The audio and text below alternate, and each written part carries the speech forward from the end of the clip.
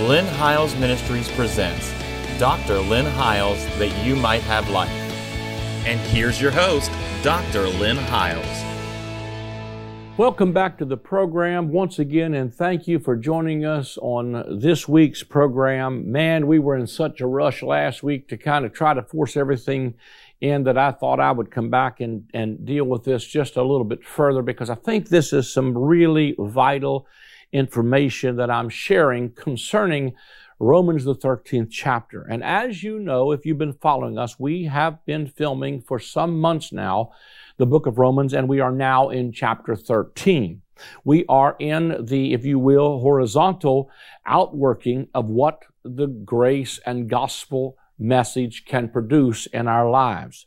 And Paul starts dealing with some practical issues, which is stuff sometimes that I don't get a lot of time to deal with when I'm traveling, but I am thankful for this platform to be able to share these things. Let me just say very quickly, if you've missed any of these programs, you can go to our YouTube channel and you can watch them on demand, or you can listen to the audio portions on our podcast, or on your Android device, there is an RSS feed. The easiest way to do that is simply to go to my website at lynnhiles.com, and in the upper right-hand corner, there are icons that will take you directly to those outlets.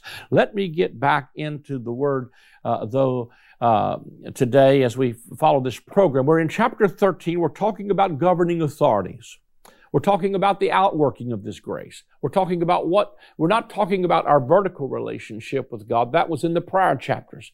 We're talking about our horizontal relationships with people and how what we have with God in our life plays out this way. And it says, let me just read, let every soul be subject to the governing authorities. For there is no authority except from God, and the authorities that exist are appointed by God. Therefore, whoever resists the authority resists the ordinance of God, and those who resist will bring judgment on themselves. For the rulers are not a terror to good works, but to evil. Do you want to be afraid? Do you want to be unafraid of the authority? Do what is good, and you will have praise from the same. For he is God's minister to you for good. But if you do evil, be afraid, for he does not bear the sword in vain, for he is God's minister and avenger to execute wrath on him who practices evil. Therefore, you must be subject, not only because of wrath, but also for conscience sake. For because of this, you also pay taxes, for they are God's ministers, attending continually to this very thing. Render, therefore, to all their due, taxes to whom taxes are due, customs to whom customs, fear to whom fear, and honor to whom honor is due. And he goes on to say here, owe no one anything except to love one another, for he who loves one another has fulfilled the law. I may get to that and I may not, but I want to come back here and talk to you about the spheres of government that God set as boundaries with legal authority to operate. And when I was studying this, I put in my notes that there are 4 spheres of government that God has ordained. Without any government, all you have is chaos. And a chaos is a result of no order. So God sets order in things so that there's not chaos in our lives, chaos in our government, chaos in our world. We need governing authorities that govern in the spheres in which they have been given authority to operate, and we need godly governing in all of these spheres. The very first one is self-government. The second one is the home and family. The third form of government is the local church, and the fourth is the civil government. Each one of these have perimeters and boundaries of authority that many times get abused. Many times because we lack in one area or the other, it creates a vacuum, or we overstep our authority or our bounds. And I'm just going to read some stuff from my notes and again begin to make some comments. And I read some of this last week, but I want to make sure I do it again and have enough time to comment on some of the things. I was rushing it last week and I want to come back and get this. I put in my notes, if you want God's power and authority, you must define the scope and limits of that authority. Jesus delegates his authority through different administrations. The different parts of his kingdom carry different assignments. It is only when we stay within these particular assignments that we carry legitimate authority. I want to say that to you. There is legitimate authority that comes from God. And when we operate within the sphere of that legitimate authority, God backs us up. I call that spheres of authority. For instance, if you are a parent, you have authority over your children, not mine. If I try to take authority over your children, I'm operating outside of the designated authority that God has given me to operate in. I'm outside of my assignment. That becomes abusive. And when we stay within these particular assignments, we carry legitimate authority. You are in authority of your home and your finances, and you are not in authority of your neighbor's finances and home. God backs you up your authority in this legitimate sphere. You have more power and authority than anyone else in this sphere. For better or for worse, God has appointed you as His representative in this sphere. That's why I think it's important for parents to speak over their children, to speak into their lives. My kids are in their 40s, and I still have a voice. They don't have to listen to me because I don't have the same authority as I did when they were in my home, but I still have a voice. And but my authority is limited to they're the sovereign of their house, and I don't violate that, and I don't try to straighten somebody else's family out.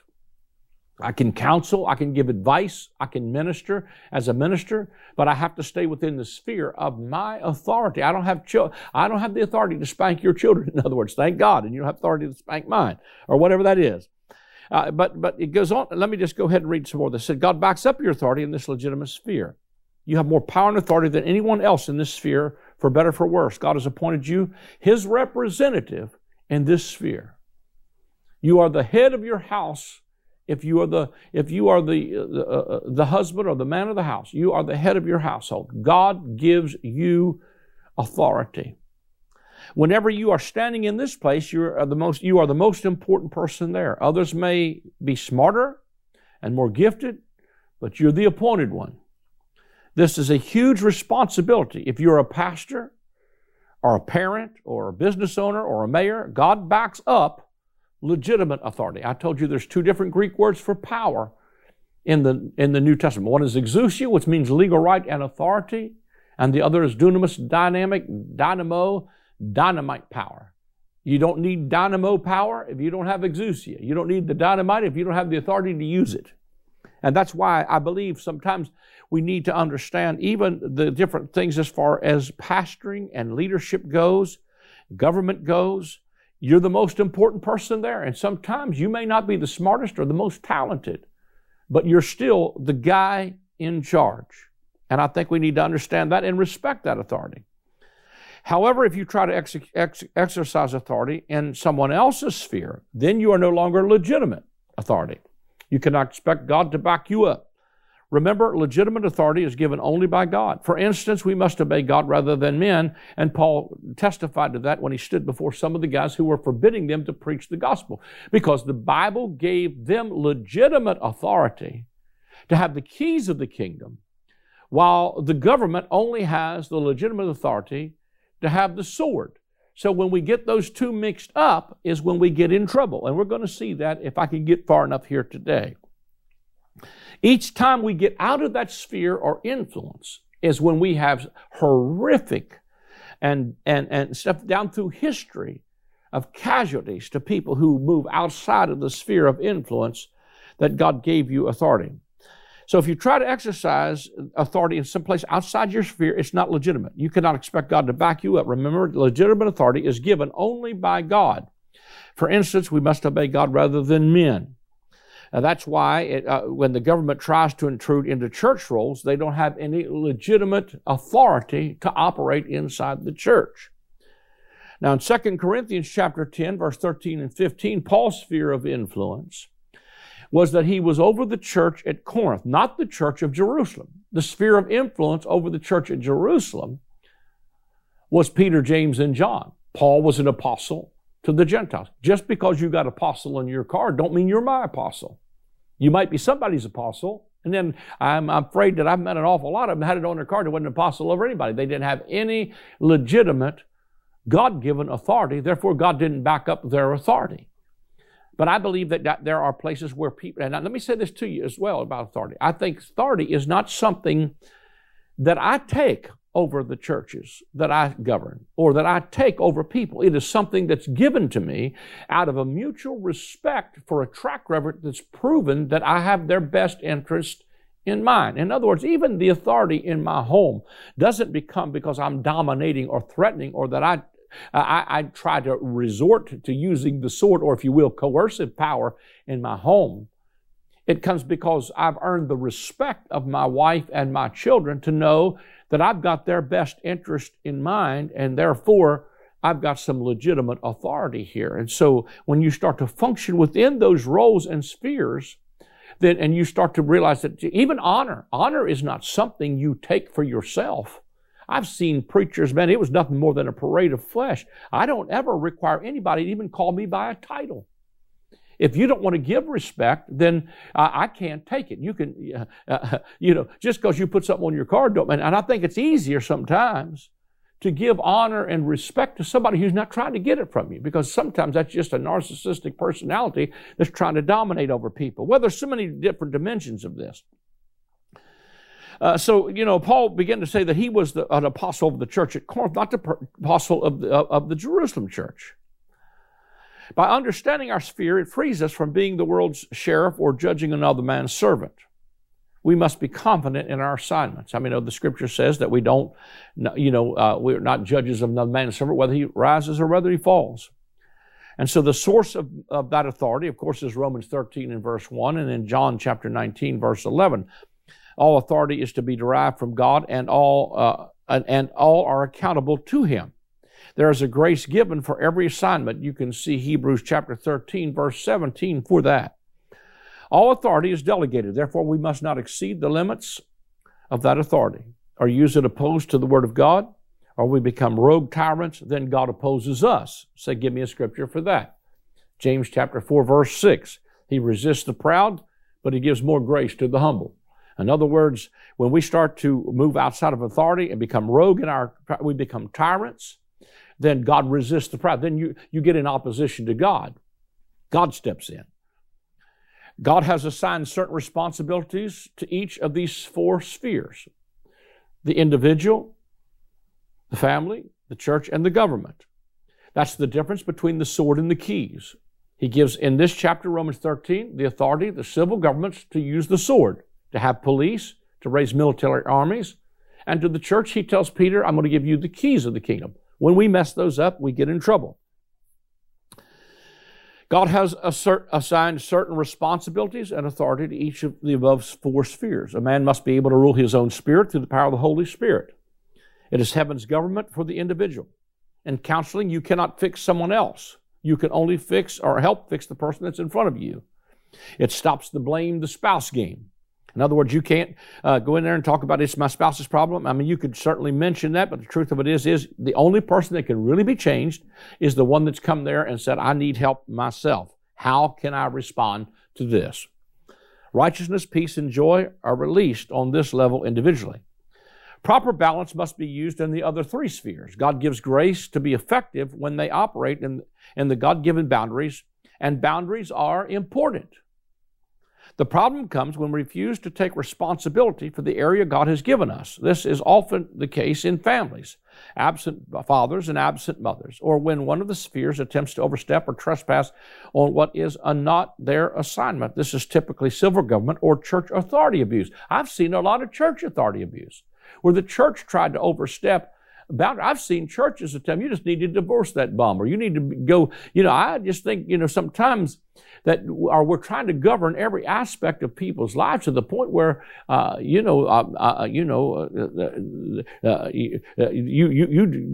seen it where people literally turned their finances over, decisions over to the churches. They couldn't get married without the apostles' approval or prophets' approval. See, that's to me, that's an abuse of power. I read a book back sometimes, I don't forget the title of it now, but it was about spiritual abuse. And I thought, man, there's a whole lot of that stuff that goes on. And especially some of the circles where it's heavy-handed government, where men are taking authority rather than receiving authority. Well, there's a lot of rabbits we could chase here. Number 3 is the church and state, or that I guess this is the fourth one. How can we know what areas of life God has assigned to each human agents of this government? There are two distinct spheres in the earth, the church and the civil government. The Christian family is the smallest unit of the church. The church is the largest expression of the church family. The Bible gives us the instruction for dividing up the different areas of responsibilities. Romans 3, verses 3 through 4 tells us the sword has been given to the civil government. Its responsibility is coercive power. Perhaps this is why Paul turned the man in Corinthians over to Satan. This is where I ended up having to really rush last week. In that setting where Paul turned the man over to Satan, I think sometimes that where I first started thinking differently about this, or the possibility that Satan here in 1 Corinthians may not be the devil, is that there are places, especially in the Old Testament, where the word Satan is used, where it's not talking about Diablos, the devil. It's talking about an adversary or adversity. And there is one place where the angel of the Lord that God sent became a Satan. And you'll see a couple places where in one place it says, and the Lord moved David to number, and then another place it said Satan moved him. And in other words, there was adversity, and sometimes adversity is not Diablos. Maybe in this case, what he's saying, let's turn this man over to Satan for the destruction of his flesh, is let's move. We have no authority to use the sword in the church, so we have to turn this man over to Satan in the sense of adversity or the adversary, which in this case could have been civil government. That's just, I'm not making that a doctrine. I'm simply saying that's a possibility. Because I think there are times in the church where I don't have the authority to lock somebody up, for instance, who's sexually abusing their children. But I do have the ability to say, that's not my jurisdiction of authority, but the civil government has, and we may have to turn them over to that Satan. And the first thing that made me even really think about this was back whenever we went to war in Iraq, and they said that the Iraqis called the United States the Great Satan. And I thought, wait a minute, the Great Satan, they're not calling us the devil, they're calling us the great adversary. And sometimes I think what happens is that we have to turn people over to civil authorities. I think that's a last resort. I think it's when it fails. Number one, each one of these governments only come into play when you failed, first of all, to individually govern yourself. And then secondly, the family has failed to do that. And then thirdly, the church has failed to do it because you evidently have not submitted to that authority. And then last but not least, the coercive power, the power of the sword to execute judgment and terror to those who are evildoers so that they learn not to do these things. I think that's very possible what Paul was talking about here because he tells them in this context in Romans 12, verse 19 through 21, he says, never take your own revenge or vengeance. He said, vengeance is mine, saith the Lord, I will repay. This verse is for the church and not the state. He's telling you the church does not take vengeance. The church does not take revenge. That's why it's justice even in the systems of our world, is because it's not necessarily vengeance. It's justice. There's a real difference between vengeance and justice. And so I think that justice has to be served in some places. This verse is not for the church. This verse is for the church and not the state. I'm sorry. That we cannot execute vengeance. This does not mean that a Christian cannot be a soldier or a policeman. He must simply understand the difference in his roles so that when he's in a police uniform, he's not the pastor anymore. He's operating with the authority of the government that has given him authority. And are you seeing the boundaries? I hope this is helping you understand spheres of influence. Jesus told Peter to put away his sword in Matthew 26, verse 52, because he didn't give them authority to use the sword. But he did give the civil government. And I know there's a debate right now, and I'm just sorry I'm not on board with it, that there's never any reason for violence or coercion. But I'm going to tell you, I'm thankful that we've got a police force, and I'm thankful that we've got a military that protect us. Now, I think when we encroach on other people's authority, we're in bad shape. And we've overstepped our boundaries and our authorities, and God's not behind that. But I think when we operate within the sphere of the influence and authority God's given us, then we have power there. The darkest hours of church history, listen to this, is when we don't respect these boundaries. And the church took up the sword. You can see that in the Inquisitions and the Crusades. Islam has no problem to take up the sword and as such becomes fanatical or fanaticized, and people become violent there. The greatest horrors of the 21st, or the greatest horrors of the 20th century have been by political leaders trying to use the sword to create the good society or heaven on earth through military and political power, from Adolf Hitler to create the Third Reich to Lenin and Stalin's attempt in the Soviet Union to create a workman's paradise. Think about that.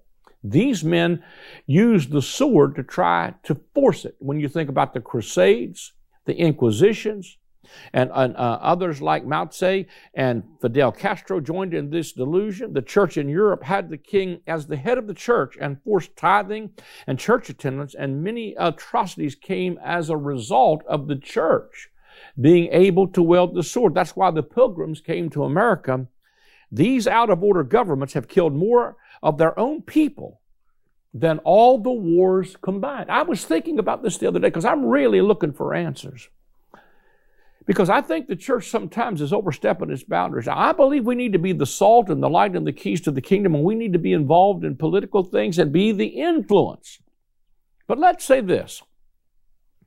Let's say we vote who we want in the White House and every politician in the White House. And then we can legislate what we want and our belief system on them, and the church is now running the government. What we don't realize is we don't study church history and realize the church has already run the government, and it ended in atrocities because it was forced stuff. That's not legitimate authority. But what happens is when you are in those spheres that you are supposed to be in, God gives real authority. But let's say that we do that. We vote in there who we want, and we think, well, this is the one that we get to pass the laws. The church is running the government. Here's what I've asked everywhere I've been going lately. Which church do you want to run it? Do you want the Catholics to run it? Do you want the Pentecostal holiness to run it? Do you want the Baptists to run it? And you know what will happen? We'd soon find out that we don't even want the church really governing us individually. We want to be able to be free, to be able to make some decisions ourselves. So when the church uses coercive power and they pick up the sword to try to enforce their versions, then what happens is it brings atrocities, and the first thing you know, there's bloodshed. We should learn from history that there are borders and there are boundaries. And each of the above, the church was banned by the state, and the state took on in each of the above, the church was banned by the state, and the state took on the role reserved only for the church. The results in both are unimaginable horrors. This is especially true when unregenerate people come into power. When the church seizes power not assigned to it, or robs the family or the church what has been given to them by God, they become a thief. It may exercise power, but not authority. It then becomes illegitimate in its source, and God will therefore oppose it. It is a righteous thing with God to recompense trouble to them that trouble you, is what the book of Corinthians says. For example, one can steal a child, but not the paternity of that child. One can steal power, but not authority. It's the difference between exousia and dunamos, both Greek words for power and legal authority. The founding fathers founded this nation as students of the Bible.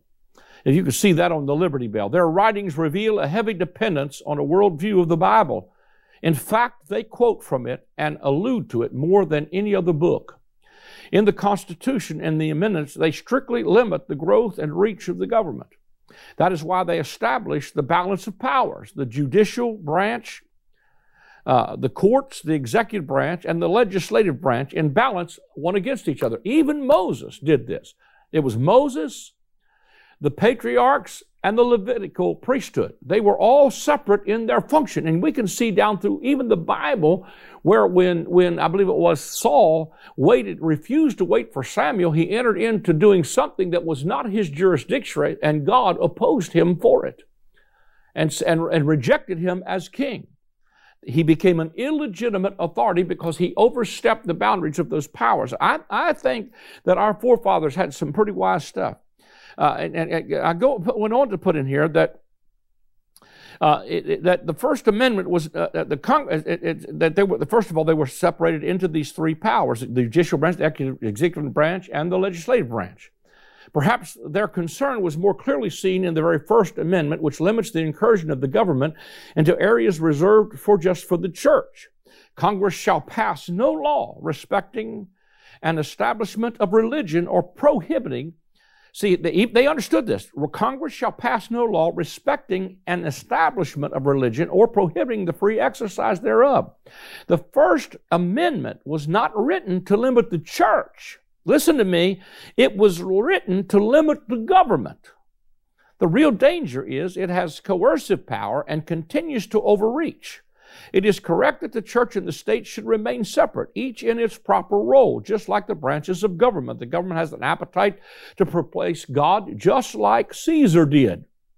Perhaps this encroachment has occurred because of an escape mentality and the failure of the church to make known to principalities and powers the manifold wisdom of God, because we failed to have the keys and speak to principalities and powers. And principalities and powers are not always demonic spirits. They're the governing authorities. Each entity does well when it stays within its boundaries. For instance, the government it gets good marks when it's in respect to its military, its police, its weights and measures, its fair trade, its infrastructure with roads and highways, etc. But does horrible when you produce, if welfare programs or urban areas or education, or the penal system fails to rehabilitate and repeat offenders return to jail. The only successful programs are led by the church. Teen Challenge, Life for Drugs, Team Hope, Celebrate Recovery, home schools. If you send your child to public school, you're still responsible to teach them at home. And I'm not saying everybody ought to have a Christian school, but you're still responsible to teach your children at home and take them to Sunday school and teach them morals. Homelessness and feeding and all that kind of stuff that the government fails miserably at. The gospel, though, is the power of God to salvation, and a return to the kingdom of God is a must in this hour, because that's where the powers have to be. I still have a little bit I have to cover in Romans chapter 13, but I trust this has blessed you and that you are receiving from this as we see the authority and how it operates on a horizontal level. If you'd like to sow a seed into the ministry to help us to stay on the air, please go to my website. Right there you can see a link, or you can scan that QR code, and it'll take you directly to a place where you can give an offering via credit card or PayPal, through our PayPal portal. You can also send a check or money order to the address on the screen, or you can call the number that'll come on the screen. But we do need your help, so do it today. Thank you for joining us. God bless you. Until next week. I am excited to announce the release of my latest book titled The Great I Am. In this book, we will explore the 7 times in the Gospel of John that Jesus says, I am. When he uses that phrase, it is always in contrast to something from the Old Covenant. For instance, they thought Moses and the law was the door into the sheepfold, but Jesus said to them, I am the door. They thought that Israel was the true vine, but Jesus said to them, I am the vine, you are the branches. As you read the pages of this book, you will discover that Jesus removed the covenant of death and replaced it with the covenant of life. Get your copy of the book, The Great I Am, today.